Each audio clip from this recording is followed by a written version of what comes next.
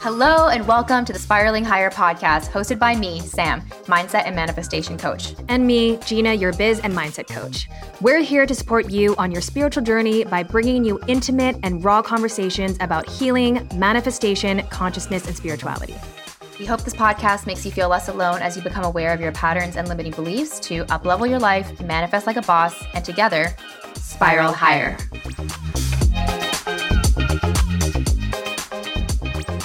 Okay, so I want you to explain to me this whole eclipse situation because I actually am not very well versed in the moon and even just astrological happenings, but I keep hearing about the eclipse and everyone I know is going through a lot of shit right now. Oh, yeah. Okay. So basically, we just experienced, it was the last 2 days of Aries season. So that was kind of weird because there was actually a new moon in Aries twice this year.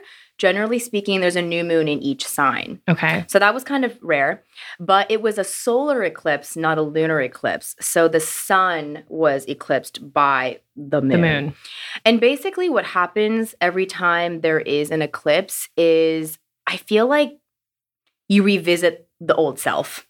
It's kind of like whatever you haven't fully addressed, whatever wounds you haven't healed, any sort of old attachments, they just come right back up, which makes so much sense because our conversations for the past 2 weeks, which by the way, the eclipse energy starts like a couple weeks before and kind of fades out for a couple weeks after. That's a really big astrological event. So I feel like our conversations the past 2 weeks and a bit were all about old shit. I felt like we went back in time. Literally. That's how everyone feels usually during an eclipse. And you can look back, I don't remember the exact dates, but if you look back at the last Aries solar eclipse, it might have been more than 10 years ago, probably.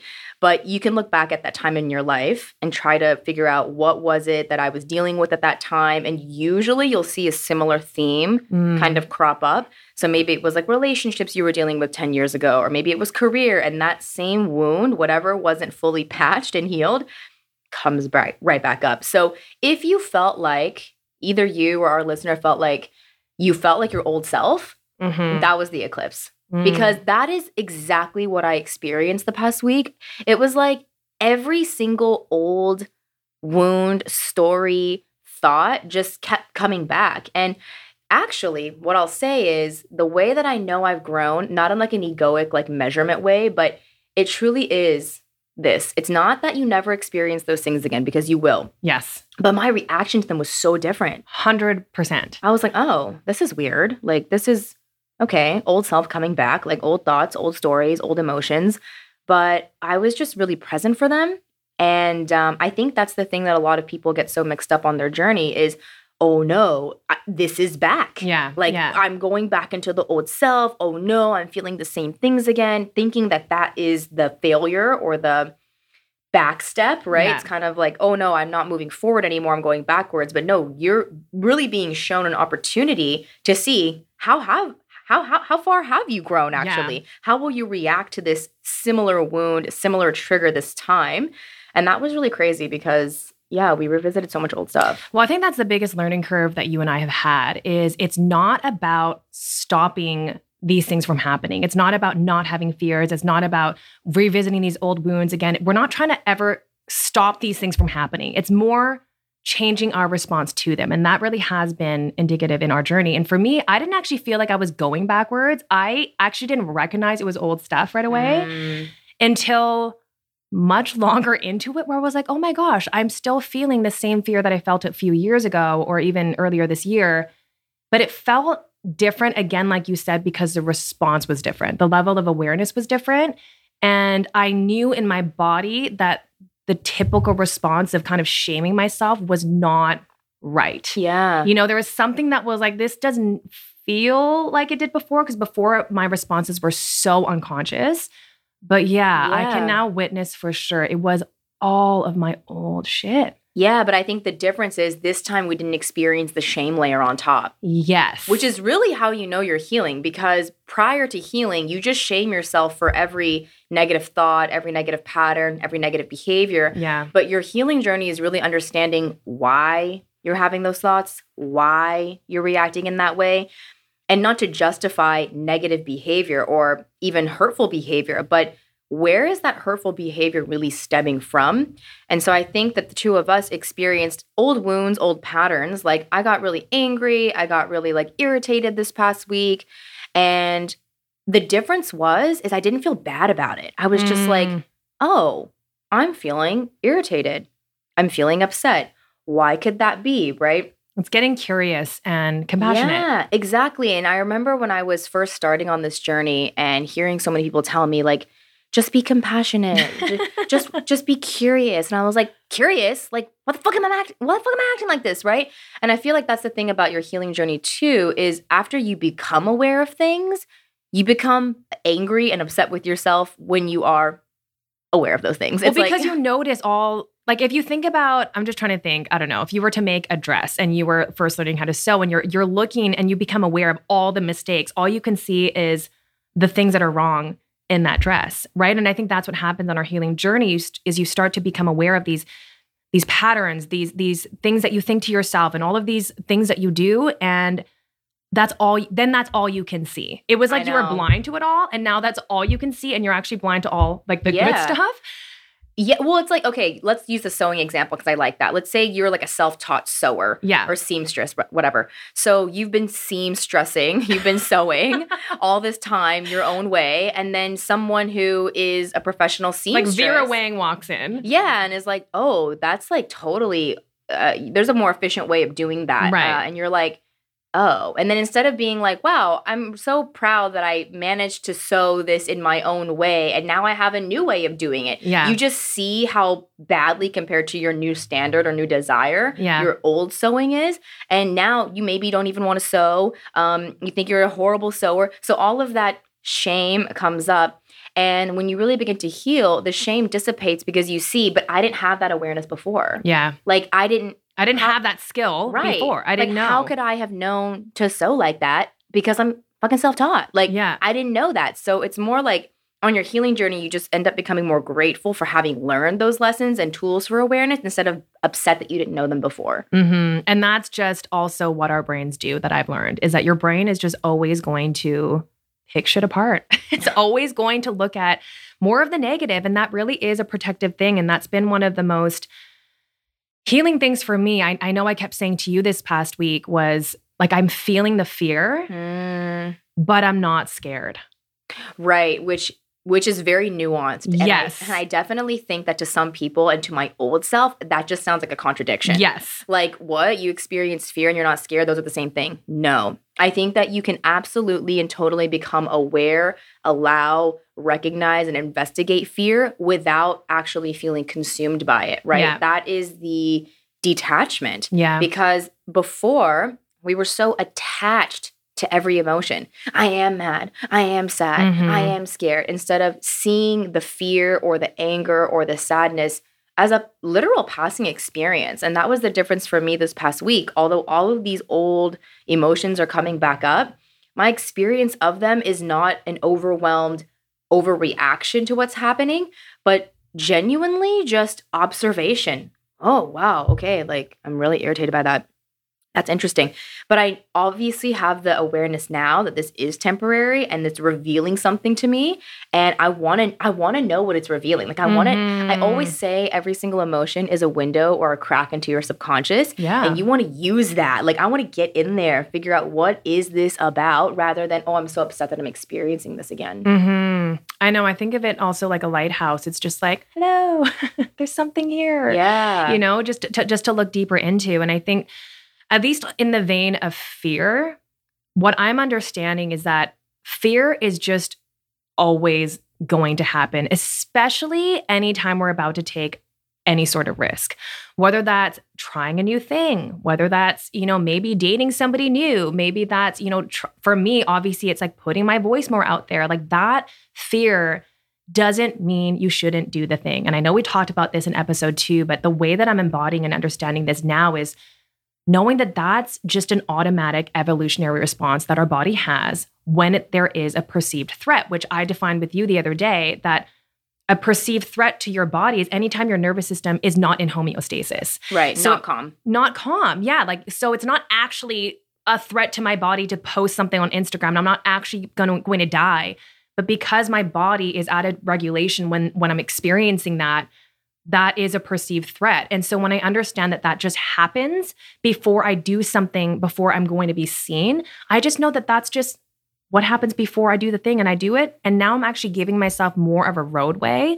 Because I think what I used to do before is I would get scared and I would stop it. That was the dead end for me. Yeah. I just wouldn't do the thing. That's most people. That's most people because we think the fear means we shouldn't do the thing. Instead of knowing that the fear is just what happens before I do anything that's a little bit risky, that's a little bit scary, that's a little bit new, especially if it means something to you, if it's something that you actually really want to do.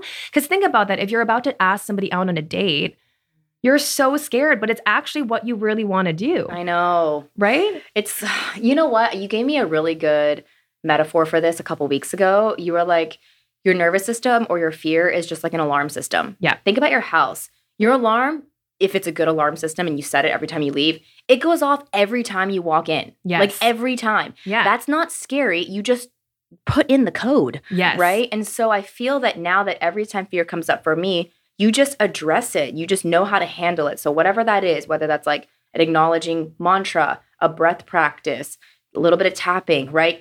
It's supposed to do it. So stop expecting for it to not happen, right? It'd be like, well, it's like walking into the house and the alarm's going off and you're like, freak out. My alarm's going off. The alarm's going off instead of just going and punching in the code. And I think that's the key though, is figuring out what is the code.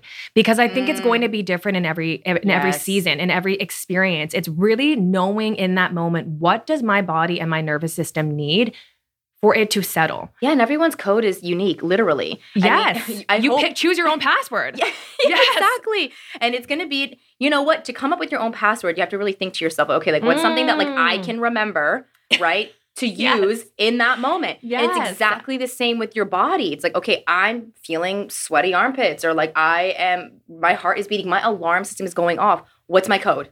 Like what is my password to my safety, to my green zone? And so I think that has been the key crux of our journey the past few months is not like, how do I turn off the fucking alarm? We're like, what is the code? Yes. Like, what is my passcode? Yes. Because I can use my passcode every time it goes off. I can't prevent the alarm from going off. Yes. Like you said, it's an ancient biological adaptive system. It's there for protective reasons. Yeah. I feel like my body has no awareness of what year it is, you know? 100%. It doesn't know that it's 2023. It doesn't understand smartphone alarm notifications. Like, it doesn't know what year it is. Yeah. So everything is a woolly mammoth, saber-toothed tiger, everything. Well, taking a risk back then, you wouldn't be like, I'm going to go check out that mountain that looks super steep and I'm just going to go climb it. You wouldn't do that. Leaving your tribe to go do something new was so risky. You didn't know what was out there. And so your brain is like, don't do it. You're going to die.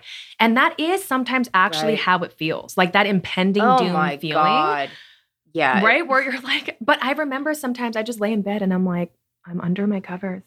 I know. But your body doesn't know. Your body doesn't know that. I think I remember telling you one time, it's almost like your body is like, I said like the 3 blind mice or something. Like it doesn't have eyeballs. It doesn't. Like it's relying on you to communicate to it what's going on. It has no screen to the outside, right? It reminds me of like those submarines and they have those like cameras that go up. It's kind of like that. Your body is a submarine that's underwater. It can't see what's above. So you need to use your discernment to tell your body what's safety. And again, learning how to find that safety for yourself. And it's been interesting for you and I because we're so different, right? So different passcodes. And so for me, what I need to disarm first or what I need to go first is finding safety in my body, right? Doing the somatic work, doing the breathwork techniques, really feeling safe. Sometimes that might be like, whatever, hugging myself. It might just be tuning into my heart space, asking myself, what does my body need in this moment? For you, it's more thought work, and that helps you to settle. Yeah. But you know what? It's changing a lot these days. It's not actually the same passcode every time. Well, that's the whole thing. The passcode changes. It's like, okay, upstairs passcode is one thing. Yes, downstairs every passcode room is has another. a different passcode. Every room has a different passcode. Yes. So every emotion I deal with differently. And it's almost like I have to change the passcodes every now and then because you got to switch shit up. Yeah. Yeah. For because the burglars, the thefts, which is your fear, can sometimes find out your passcode. Oh my. Right? Right. And then you It's have so to true. change it up. It's so true. Those hackers. You have to, yeah, it's like you got to be ahead Yes. of the hackers, of Of your the own. fear hackers. The fear hackers, yes. You need to update your passcode consistently and Yes. like really test them too, right? So that you're not waiting to see if your passcode works when there's actually a burglar, Yeah. right? A real threat. But when there's like minor threats, right? So, and minor threats can range. It Yeah. could be just whatever, email or whatever. And then you have a bigger thing where maybe it's like a public speaking event. That's like a bigger threat, right? But can you practice your passcode in these smaller things? And Mhm. I think that has been the greatest trajectory for us has been, oh, I don't have to stop my alarm from going off because that's what people think. I need to That was wait. me. I need to wait for all of this fear to disappear. I need to wait until I feel confident. It's like Yeah. you won't. You need to have your passcode. Or you feel like you're supposed to make it completely go away, right? Like for me, that's where I just felt so hopeless because I thought I'm never going to be able to get rid of this fear. And I remember my therapist said, yeah, you won't. And I was like, I'm not. I thought I I was know. coming here for you to tell me how to get rid of the fear. Yeah. But it's literally learning how to live with it and how to coexist with it. How to, like, I think about It's like a chronic illness. It kind of is. I mean, it's also like I mean, we always use working out as an example. And I just feel like for most people who work out, you don't actually want to go in the mornings. I mean, at least when you're first starting out. For me, I'm never like waking up in the morning and you put on your shoes happily. Like there's so many books on how to create that habit for a reason. Because for most there's a lot people, of resistance. there's a lot of resistance. But so you don't try to get rid of that. You find techniques of how to do it anyway. Yeah. Right? Because if you were going to wait for the time where you are excited to go to the gym, I mean, that's basically me right now. You're just not not going gonna to happen. go. You're not going to go. So for me, it's really been learning to really understand that the cure to fear, at least for me, is love. It's unconditional love. And it's that compassion, that support for myself where I'm like, hey, I know you're scared, but I'm going to love you even if the worst case scenario happens. That's for me has been the diffusing of the alarm. It's been knowing that even if in my mind I go out on stage and everyone laughs and I am super embarrassed and no one ever wants to talk to me again, I actually love myself anyway, because most of the time we're not even afraid of the actual thing. We're more afraid of what we're going to think about ourselves It's after always it that. happens. Yeah. We're always afraid of our own self-judgment. Yes. Yeah, and another layer to this too is the only way I'm able to alchemize fear, or the way that we alchemize fear in partnership, right, is if you come to me with something and you are afraid, right? And the only way for you to feel safe and process that is for me to actually validate it. If I was like, that's fucking stupid, right? If I was like, that's, just get over that. Like that's, right. which some people act that way, right? Totally. And that doesn't get rid of it. Like that makes it worse. Then you just Well, feel shame for feeling scared. Yes. It's like going on a roller coaster, right? If I'm like, you're so dumb for being scared, it's not that big of a deal. Then you, like you said, feel so dumb for being afraid in the first place. Yeah. And there which is is just that- another layer of emotion, which creates more resistance. Which tells your brain this is something to be afraid of. Exactly. So the first thing we need to do within ourselves anytime we have a fear is actually make it make sense. Yes. Right? Like why might I be afraid right now? Actually, the question I literally ask myself is, how does this make sense? Because the question you ask is very important. Yes. Right? If you ask what's wrong with me, not a very good question, because your brain will come up with 1,000 reasons why Yes. something is wrong with you. But if you ask yourself, how does this fear make sense right now? You'll be able to dig back and find some sort of old memory or experience that made you fear that in the past. So, oh, my body's patterned, right? It's a pattern recognition system, this body. It's like memorizing and using the information from the past constantly to make projections. And so if it experienced fear in the past, then it will just be like, hey, that was scary then, and it's probably scary now. And so you have to be the one to really validate that. Like, wow, that really makes sense. Because that's the only way to get it to dissipate. And that's why I can see with so much clarity and so much compassion now that all the years that I rejected an emotion, all the times I was like, fuck, like it's coming up again. Like, how do I get rid of it? Like, of course that was never going to work. Yeah. Like, I can see now, like, why I got so frustrated with myself and like why everything just kept coming up like 2-fold, 10-fold, 20-fold, because I wasn't seeing my emotion. And so I think at this point, everyone's probably heard either on our podcast or someone else's podcast, like all emotions want is to be seen. But you're like, what the fuck does that mean? Like, you're like, I see it. You're like, I see it here. I feel it. Yeah. Right. But the most important thing is, what is your feeling towards it? Mm-hmm. Right? Is the feeling towards that emotion, right? Judgment, critical? Is it shame? Is it guilt? Is it just, for me, it was always frustration. I was just like, get out of here. Yeah. Like, get out of here. And I had to experience that over and over and over again, only to realize that just makes it worse. Like, that just makes it worse. Yeah. I mean, for me, it became extremely apparent because of my daughter, right? Because when she comes up and she's nervous about something, or she's afraid of somebody being mad at her, or she's afraid to go on a ride, I'm not like, oh God, why are you here? Like, stop. Like, I know. That would make it so much worse. But honestly, that is how, by the way, our parents talk to us. 100%. And that's why it makes so much sense to me. I know. Because I've only taught my body that when I get scared, the follow-up to that is shame, and let's shove it down some more. Yeah. And so I can't remember if I've shared this analogy or this story before about the arrows, but this is really relevant right now. So I don't know where I read this, but you really want to think about things that happen to you that might be a contrastive experience, fear, whatever these things that you're feeling, as the first arrow that hits you, okay? That's hitting you first. Then we go ahead and we see that arrow, and then we go shoot another one at ourselves and being like, why do you feel like this? This is stupid. And we shame ourselves instead of just working on the first arrow and healing that.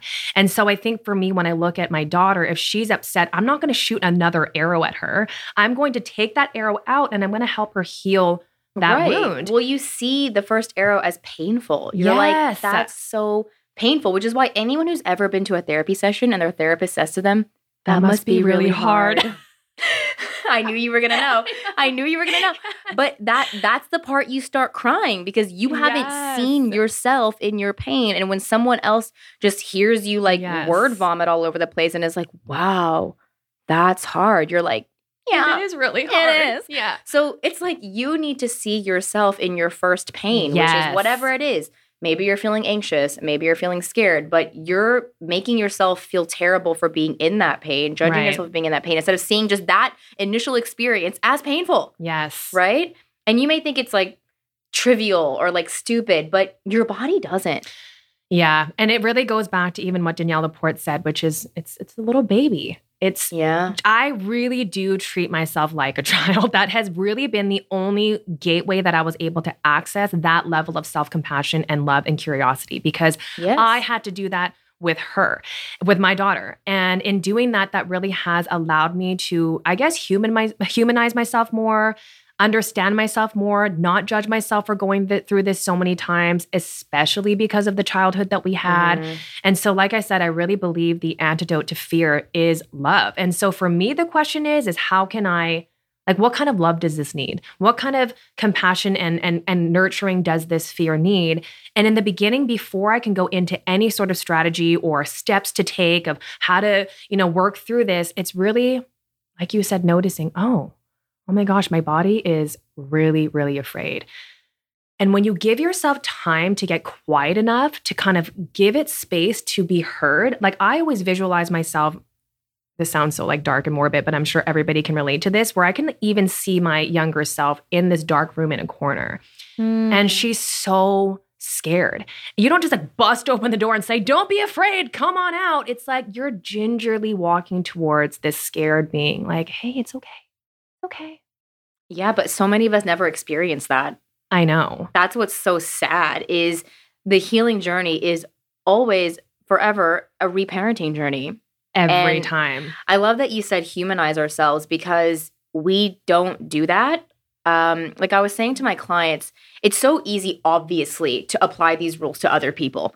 Yes. Like, oh, it's totally fine that you felt that way. Like, it's okay to, like, I remember for me, my huge block was being able to cry. Yeah. Right? But you cried all the time. All the time. And you were so compassionate to me every time. Because I see you and you're a person. Yes. We don't think of ourselves as people. Yes. I'm just like a floating head with like thoughts. I'm not a literal human. And so I've had to literally imagine myself as a literal person. Like if I were on the street and I were to express that I was afraid or express that I was angry, how would a normal human being react to that?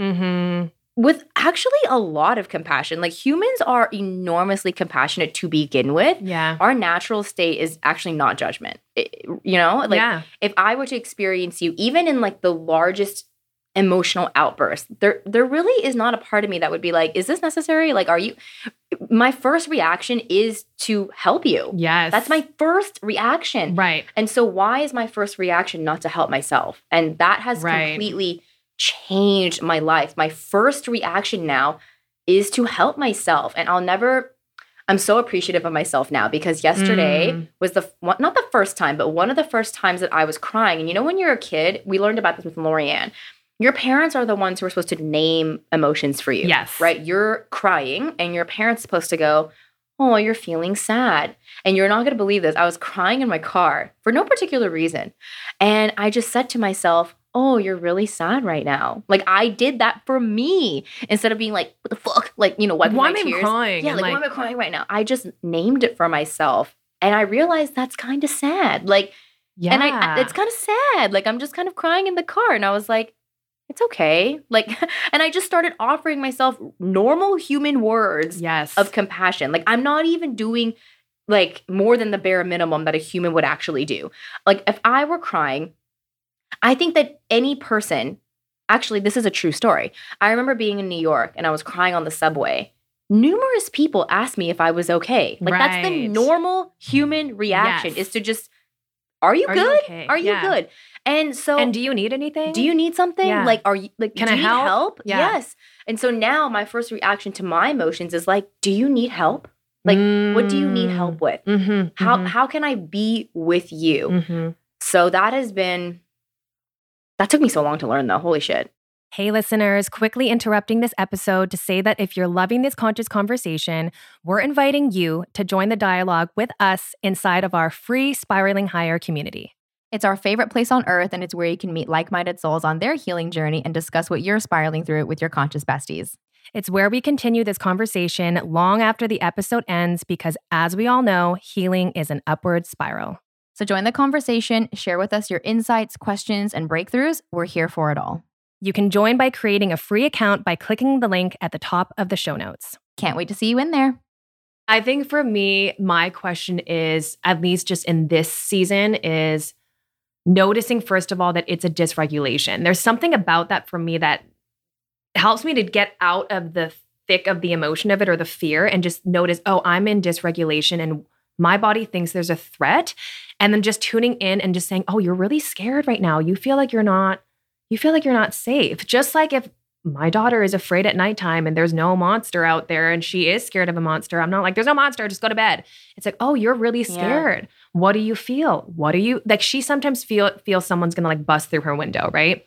Which is, I guess, a valid fear, but I don't rush her through that or, like you said, give her more logical explanation. I just focus on the safety first, right? I don't go into her like, well, there's no monster. There's no one. They don't have a key to our house. I can't go into the logical. I really have to go into the root of helping her to find safety. And everyone's going to be different. I mean, I think for her, it's her stuffies.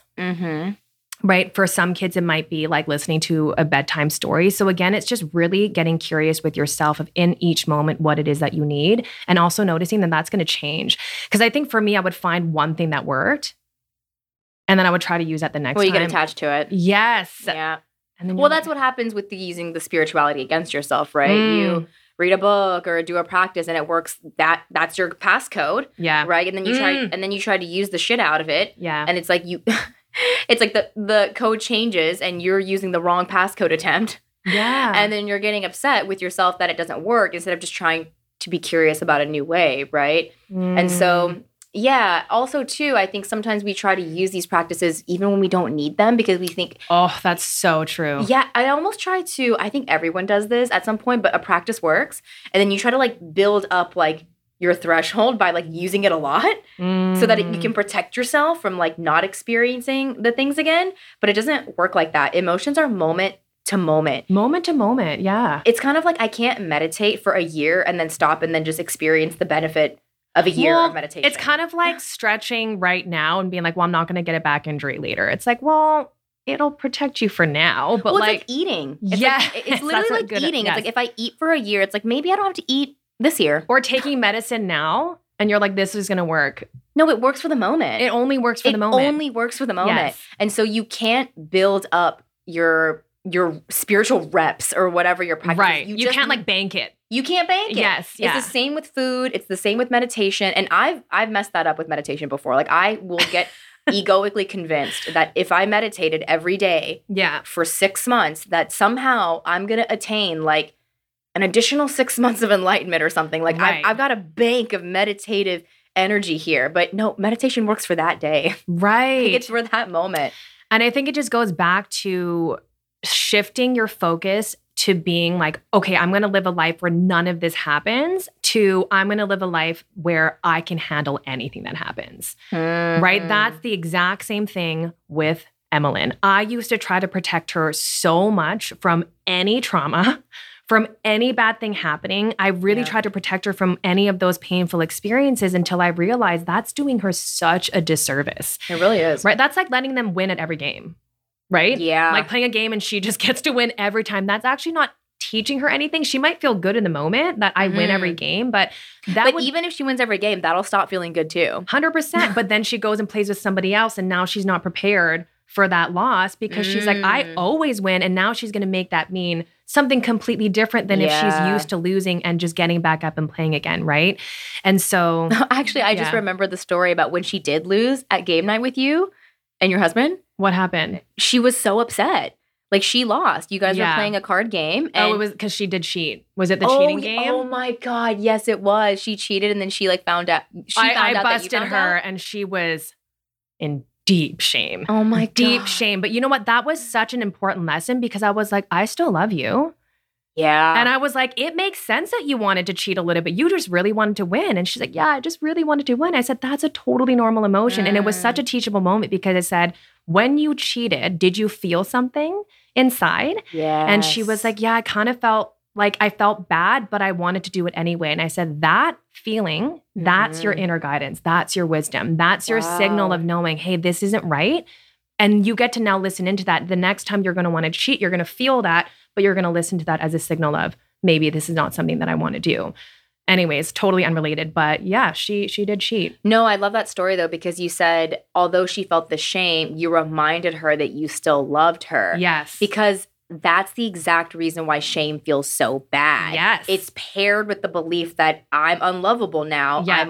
I'm unacceptable, right? Maybe you made a mistake or, you know, for us, we have felt so much shame in our life for getting angry. Like we are like freaking hotheads. Yeah. Yeah. Like I threw a lint roller last week.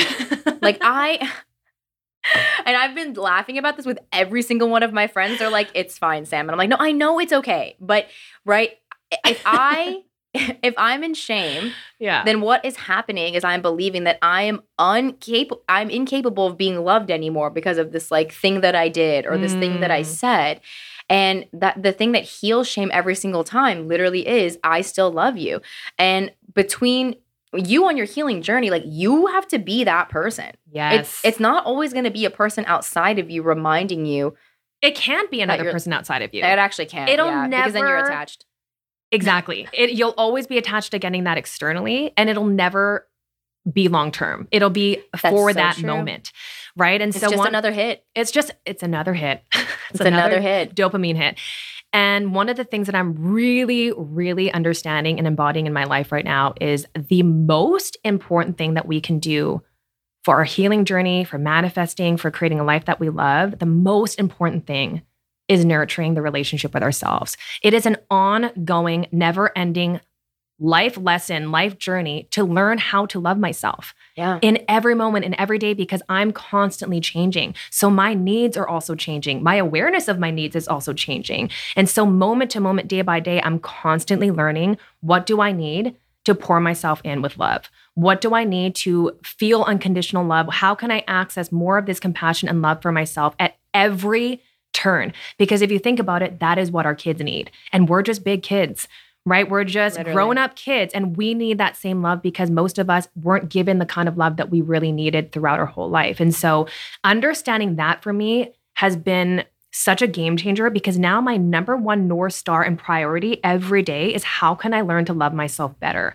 How can I love myself when I'm doing well, quote unquote? How can I love myself when things aren't going well? How do I love myself in anger, in shame, in joy? Because even in joy, sometimes we can feel shame. Yeah. Right? So how can I love myself even then? How can I love myself for doing what I need? You know what's so interesting?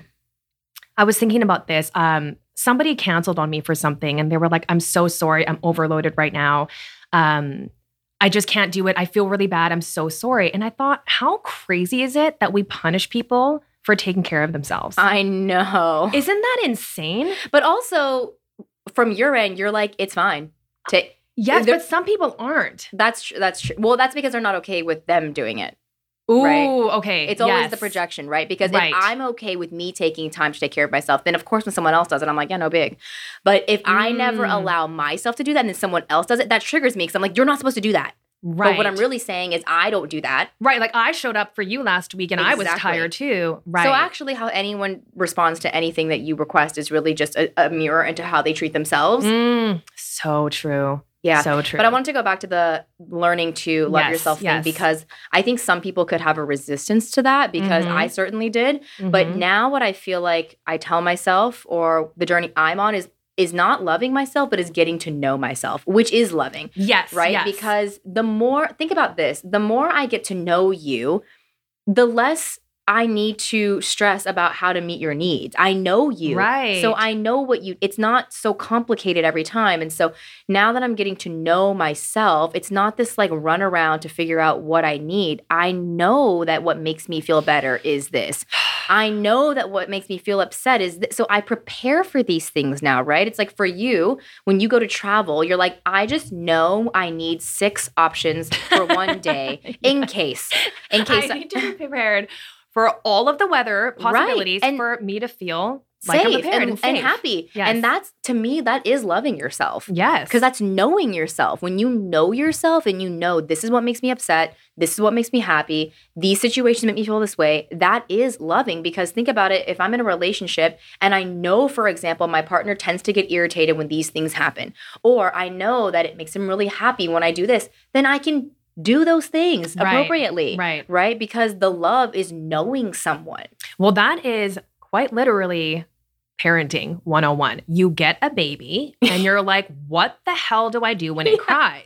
What does it want? What does it want? And every baby's different. I remember when I first had her and everyone was like, oh, try the soother and try this. And they love the Mamaroo and they love the stroller. Like, no, she didn't want any of those things. Okay. And so I had to get to know my baby. I had to get to know what calms her down in the car. What does she need when she's upset? And it was a trial and error basis, right? And she is aging all the time. She's getting older. So that is always changing in every moment. And I'm just getting to know her. And I guess to merge ours together, it is getting to know how we need to be loved. It's getting to know how do we need to have our needs met? How can I listen to myself more? What does that feel like in my body? And that's what I've been really trying to understand is tuning in, like, where do I feel that in my body? And how does it feel even when things feel good? It's so interesting because I feel like for a really long time, when things felt good, I was just completely disassociated with my body because I was feeling so good. I didn't notice really when I got migraines. I didn't care if I was tired. I was like, everything's going great. Whereas now I'm even tuning in when things feel good because I want to memorize that feeling in my body so that it has something to resource to when I'm feeling afraid. You know? Yeah. But also just focusing on a feeling without a story is so powerful too, right? Because so many times with my clients, right, they'll say, oh, I'm feeling, I'm trying to think of a word that they use that's not really a feeling. Stress? No. Trying to help. No, when they say things like, I feel like my life is out of control, or like I feel like I don't know what I'm doing. I'm like, that's not a feeling. That's a thought. So where are you feeling that? And then, with a little bit of guidance and time, they can kind of identify, okay, I feel it in my chest, in my throat. And I'll just kind of ask them to stay with that for like 2 minutes. Yeah. Like, okay, just focus on it. Is it moving or whatever?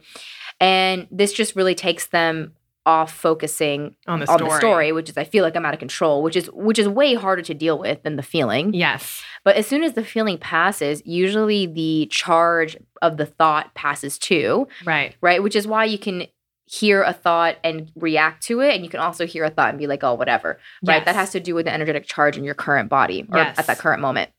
And so once a person can actually identify where a feeling is and keep their focus on it, it's actually deal withable, right? Yes. It's always the story that's undeal withable. Because usually the story, like you can't really change in the moment, at least from that space. And when you keep on thinking about the reasons, like think about it in an argument with your spouse or your partner or even a friend or your family member.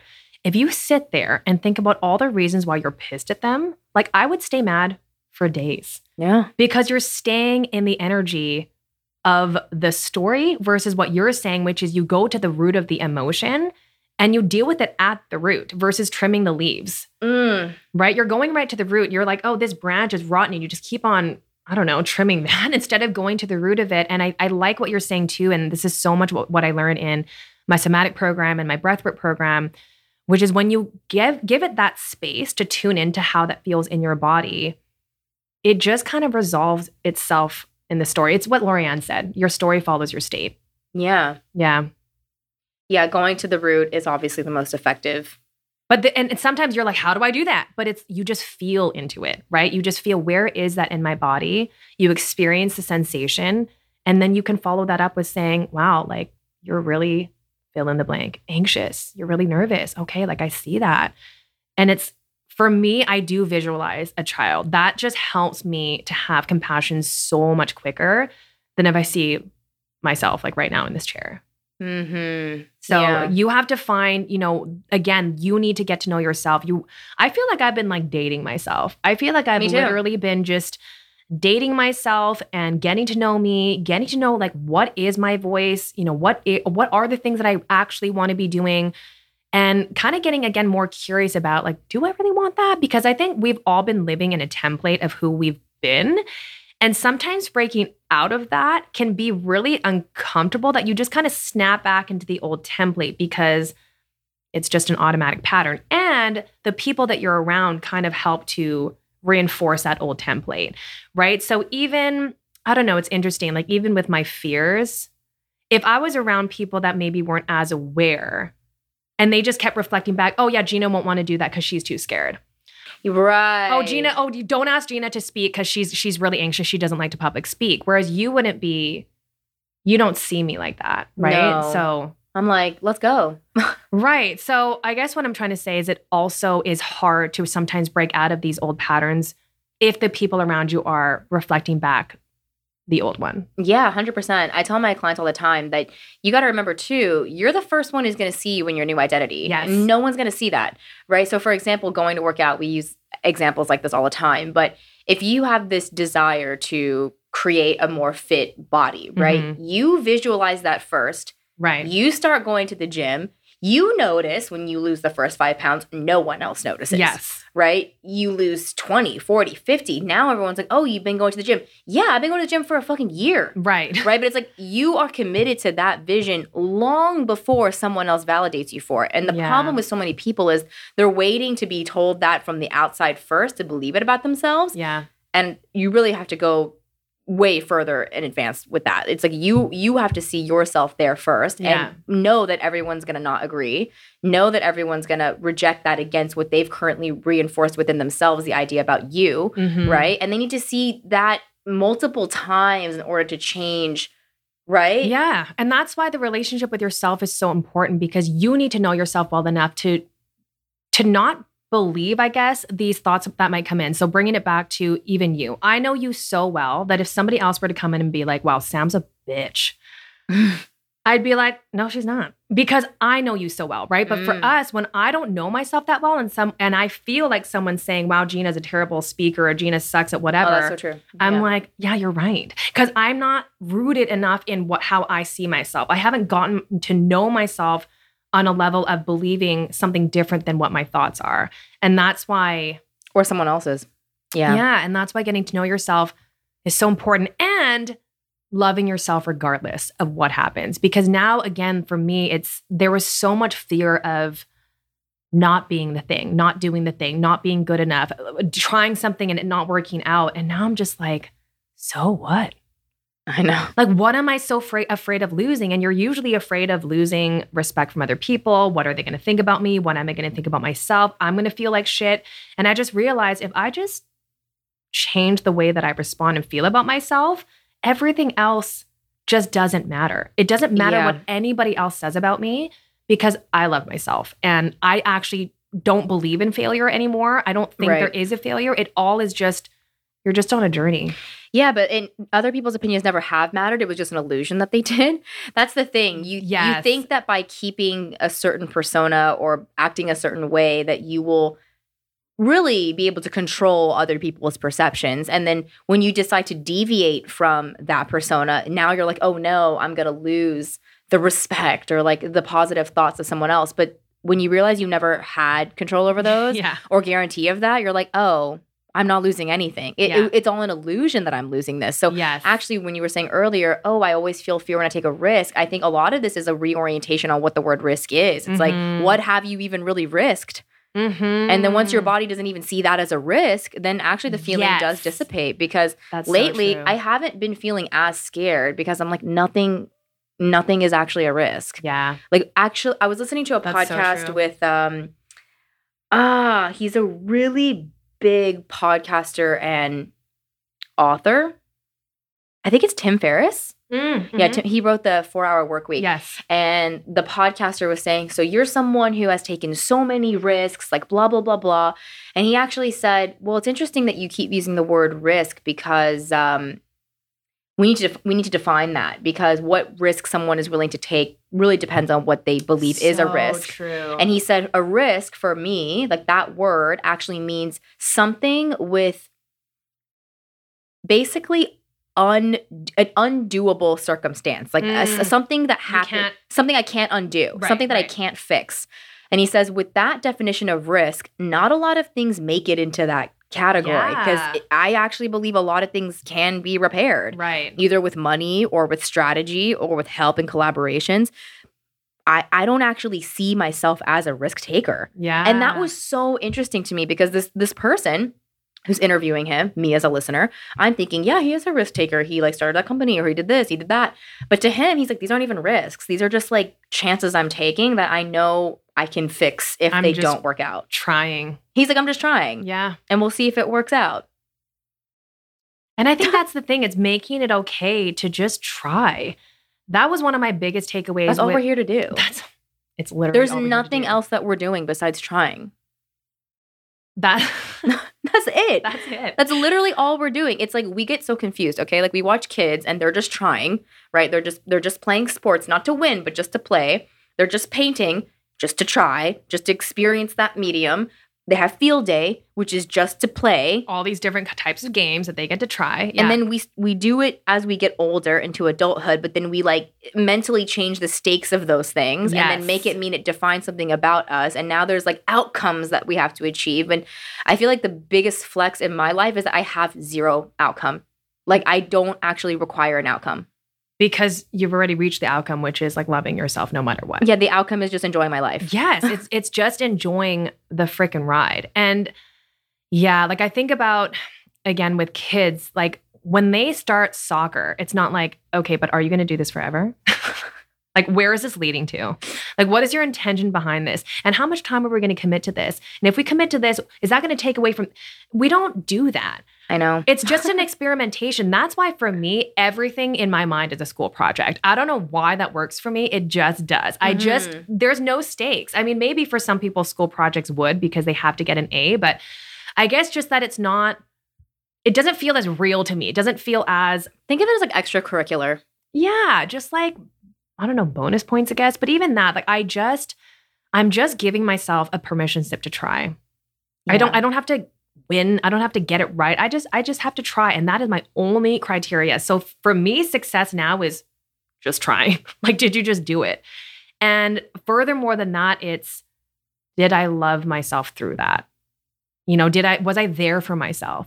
Because I don't know, man. I actually feel really bad for myself sometimes because it's just been a lifelong battle against yourself. Against myself. Like I have made things so much harder for myself. I know. For years. And now I'm like, no more.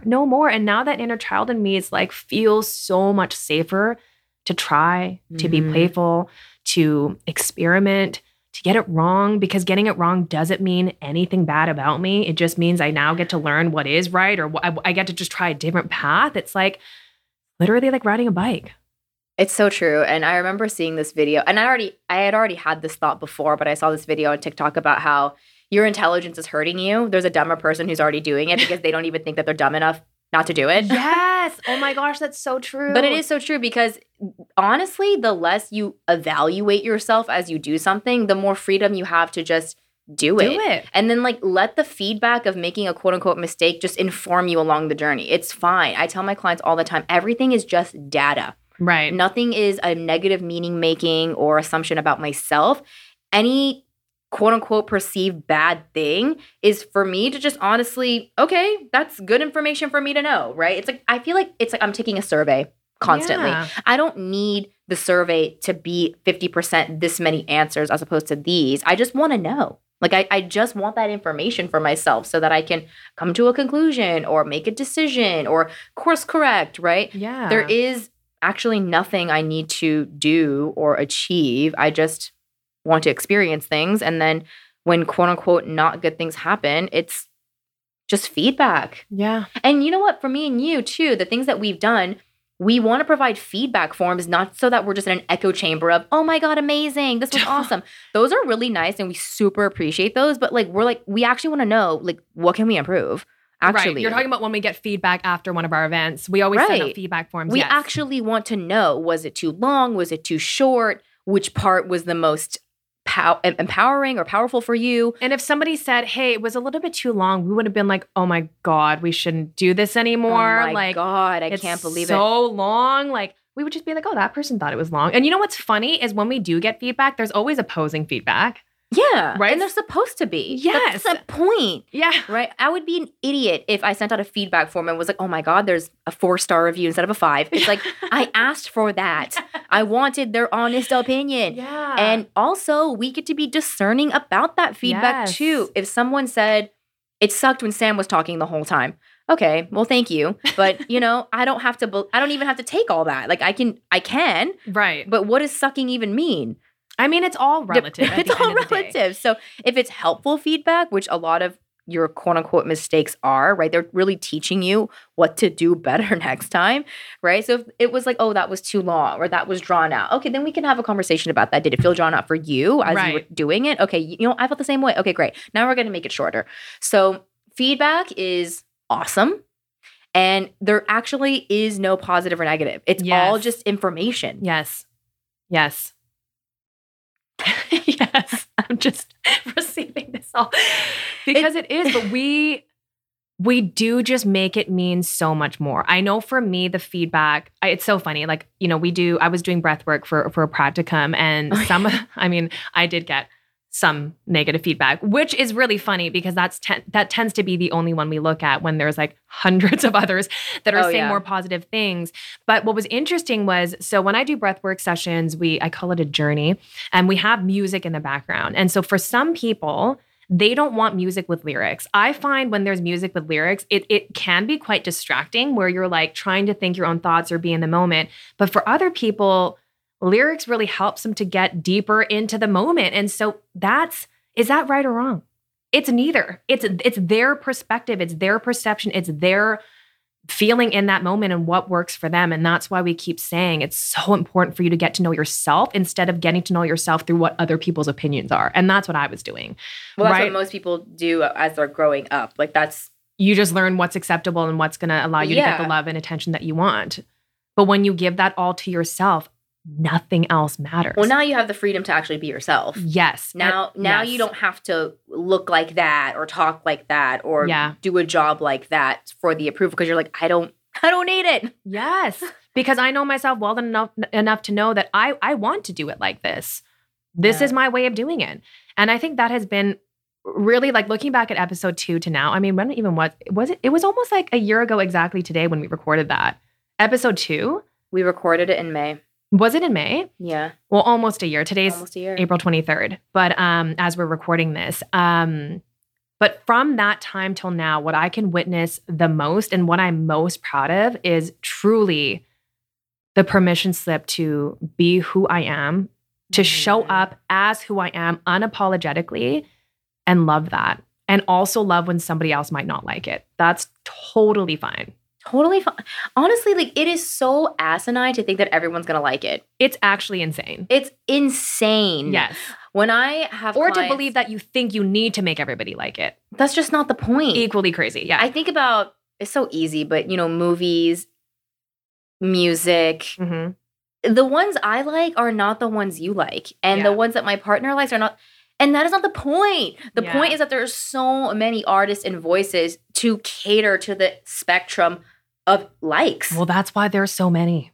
That's literally what I said. It's like, Yes. you want to have a library of artists, not one. Yeah. And you also have a different one for different moods. And so that's the thing too about being a coach. If someone doesn't want to work with me or work with me anymore, I don't take that personally. I'm like, I'm just one of the coaches on your journey, and I'm glad I got to be on it. But you do you. Like, you might need someone else's medicine at this time. I don't make that mean anything, because look at me. I've had multiple coaches throughout my life. I've had multiple therapists throughout my life. Yeah. I have different friends for different things, right? None of this means something negative about either one of those options. I remember talking to you about this last week, and I think I was talking about Kyle Cease, and I was like, imagine if Kyle sat there every time we stopped watching his video and was like, oh my God, where'd they go? Gina and Sam are not watching anymore. What should I change? Should I offer like more offerings? Should I discount my services? I laughed so hard. He doesn't even notice. He's not thinking about that. It doesn't matter. Should he? The only thing that matters is that you show up in your authentic truth, and whoever comes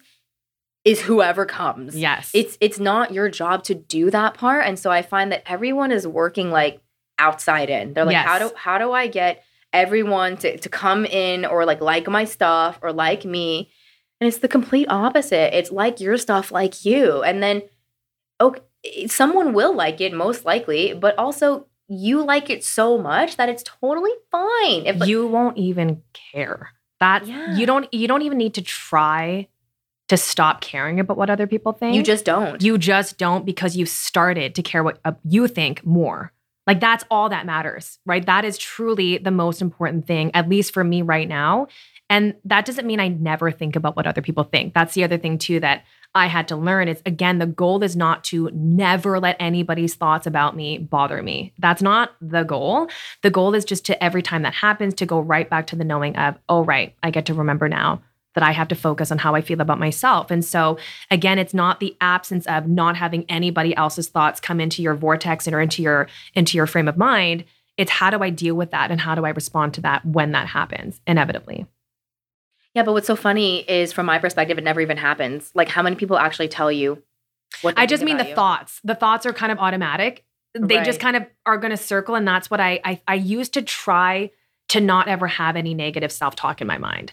That's what I was trying to eliminate, was like no more inner critic. And it's like, that's always going to be there, right? But it's just, and that's what we were saying earlier. It's like the homeless man on the street. Right. You just say, no thanks, I don't have any change. Like, yeah, totally. Yes. They just say the thing, and then you just walk on by. You don't pick him up and take him to another corner. Yeah, I think it's just, it's playing in the background for me all the time. And that's what we were saying earlier about, I experienced the fear. I'm just not scared of it.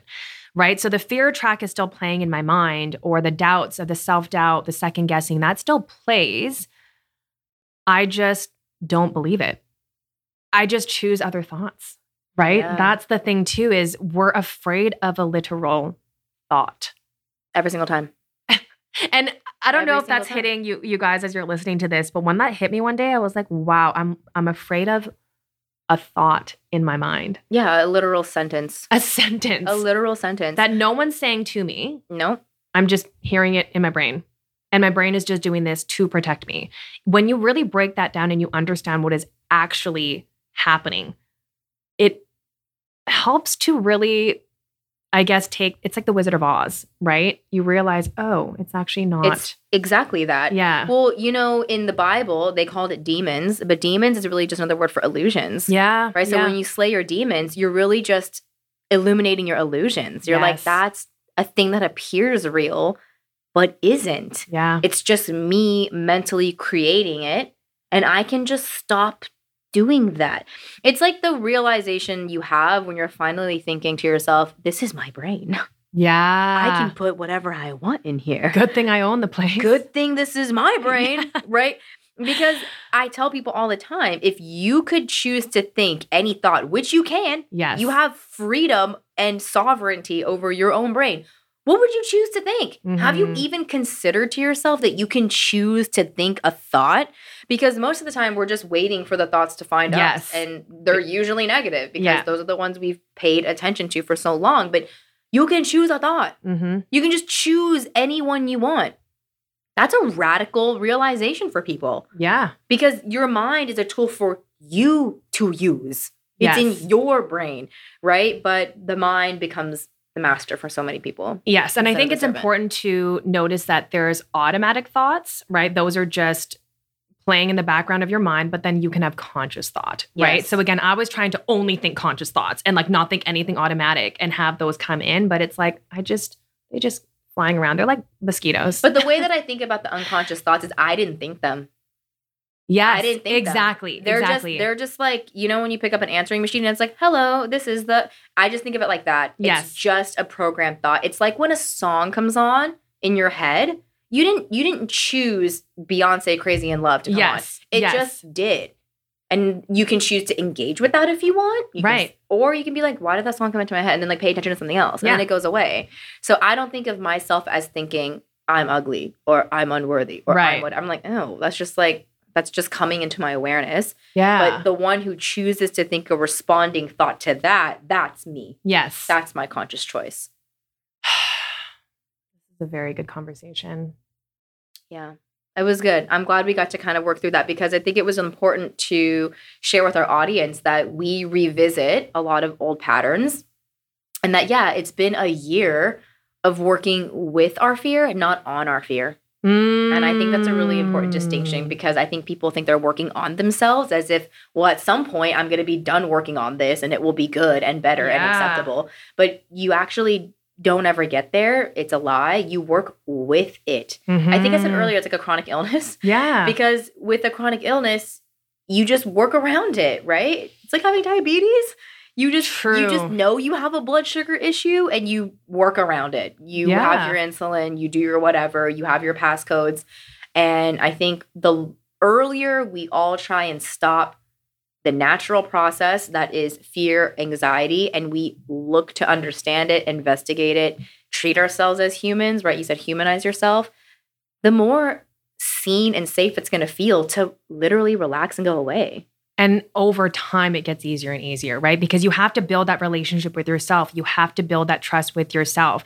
You know, when you first meet anyone, right? You're not going to go and tell them your deep, darkest secrets right away. Maybe you will. You and I did. But it's because we had that level of safety in our bodies in order to do that. And so that's what I've also understood with myself too, is not to rush this process and to know that it's going to take time to nurture that safety and that trust with myself, to know that I'm going to show up for myself and not turn away. You know, and time after time after time over this past year, I have shown myself I am not going to be against you anymore. I have ended a lot of not so great relationships, right? I've stood up for myself. I've set my boundaries. I've honored them, even with regards to working when I'm sick. I used to work through my migraines all the time until I showed my body, I'm going to choose you first. I'm going to take care of you above everything else. And so now there is more trust with myself. Mm-hmm. And when there's more trust with yourself, there's less of a unconscious need to suppress. Because think about it, if I don't feel safe with you, then I don't express myself, right? And it's not as much of a risk. Yeah. Like you can just express, right? With the safety between us, I know I can say anything and we're going to work through it. And so I'm teaching my body that now, that you can feel anything. It's okay with me. Yes. And we're going to get through it, because I unconsciously suppressed for so many years because I wasn't the safe zone for my own emotion. Well, you taught yourself you cannot handle hard things. Yeah. That you cannot deal with fear. That when you're sad, you're going to judge yourself. That was what you were teaching your body. My emotions were afraid of me. Yeah. Well, because they were scared of getting yelled at and feeling worse. It's so true. Yeah. So they hid from me. Well, that's what I did from my mom. I got so good at lying to my mom because I knew if I told her the truth, I was going to get more shit. Yeah. Right. So you learn to deal with the scary thing that's happening in your life. And for us, we learned how to really outsmart ourselves to get away from even needing to love ourselves, right? Yeah. And also that helps me actually really see myself compassionately too, because when you start healing and you're like, oh my God, I'm so fucked up. Yeah. Like everyone has that moment of realizing how much they've suppressed or like whatever coping mechanism they picked up. But those were adaptive also. Those were necessary for a moment in time.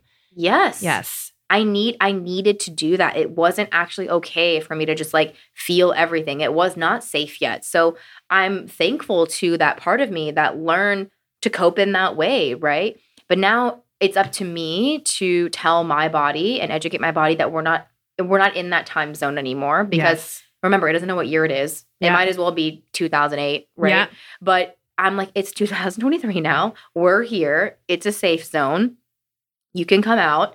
And I'm going to be here for you. And the work for me is really to compassionately witness myself as if I were another person. Yes. People say that all the time. Treat yourself like your best friend, which sounds so cheesy. And it is. But you have to sometimes I look at my literal hands and my legs and I'm like, oh my God, I am a literal human. What the heck? Like, of course I'm going to feel sad. Of course I'm going to feel angry. And I had just believed for so long that I was not allowed to have those experiences. I mean, I know. I was there. I know. Which is so funny because I say to my clients now, I'm like, you're not special. You are, but you're not, right? Right. You don't actually get special treatment in the sense that you don't deserve compassion. All other humans do. Like, you belong to that collective pool of humanity. Yes. Therefore, you deserve the same things. Yeah. And I mean, when we think about too, like if I did treat you like I treated myself back then, like why would you ever come to me with anything? Why would you wouldn't even be friends? No. Why would you ever literally be such a bad friend if I Yeah. Well, that's the thing. And we've treated ourselves so poorly. That I'm just like, I'm going to make up for lost time and I'm going to love on you so much. Yeah. Well, think about how well you'd have to treat yourself in order to gain that trust back. Well, how well would I have to treat you in order for you to trust me again? After all the times that you would come to me crying and I'd be like, shut up. Yeah. You idiot. Yeah, exactly. It would take so much because you would say she's never going to change. She's always been like that. Yeah, and you would have to not be annoyed that I don't believe you yet. Yeah. Because that's the pattern behavior and you're just going to show up for me anyways. Like, it's like an abused dog. I think about that dog I met in Mexico that was like shivering and shaking in the corner, like freaking out. Yeah. And it's like it's not my job to make that dog come out. It's just my job to be kind over and over and over and over again. I can't guarantee that the dog will let me pet it. But I also don't shame the dog and get mad at it for not letting me pet it, right? Yeah. It's scared. Yeah. Yeah. Well, we hope this was helpful. I know I'm going to come back to this. I know. I felt like the next time I have like a cycle, I have to come back. Yeah. Yeah, it was good. And we're going to come back. Let's normalize that, everybody. We're going to come back. But I want to say this, you're not actually going back. No, not at all. Because that is just a failure of perception too. Exactly. Yeah, we're only ever moving forward. And that's why it's called spiraling higher. Indeed. I actually, to finish this off, I had a client say, well, I'm so afraid to do this thing because if I don't do it anymore, then I have to quit and I'd be starting over. Yeah, everybody. Yeah, that's such a common It's so common, thought, right? Yeah. But you're never starting over. You're not actually starting at the same point you were then. You have all of this information, feedback, experiences, data, growth that you're starting with now. You're like way ahead. Yeah. There's no starting over. And so on your journey too, the next time you experience a wave of anxiety or depression, you're not going backwards. You're taking this experience with you and all of the lessons that you've learned on your journey. Starting again. Yeah. You are advancing. It just may not feel like it, but you are. And with that, we'll sign off. We're actually about to go to an event together. I know, and we're wearing our matching Spiraling Higher sweatshirts. Which the merch is, we're working on that. Oh, yeah. And if you're listening to this right now, then you still have time to join us inside of our free community and join us for our community call, which is absolutely free. It happens on April 30th, so Sunday at 10 a.m. PST for 1 hour. So come on in, meet the fam, we're gonna ask do your some questions. Q&A. Yeah, a little Q&A and a little discussion on really a lot of what we talked about today, how you get to be there for your pattern. You are not the pattern. Right? Yes. Oh my gosh, I forgot the topic. Yes, that's this the topic. Is so on point. Yeah, as it always is. Yeah. So if this resonated with you, then join us for our free community call, and we can't wait to see you there. Bye. Thank you so much for listening to this honest conversation. We hope it brought you peace, clarity, and a little bit further along your spiritual journey. If you loved this episode, it would mean the world to us if you left us a 5-star rating and a review so we can bring you more conscious conversations, spiritual topics, and guests. And we lovingly invite you to join our free Spiraling Higher community by clicking the link in the show notes to continue this healing dialogue and share with us how this episode impacted you. Come on in, introduce yourself, and meet your conscious besties in a safe space for healing conversations between us and other like-minded people on their healing journey. Here's to Spiraling Higher.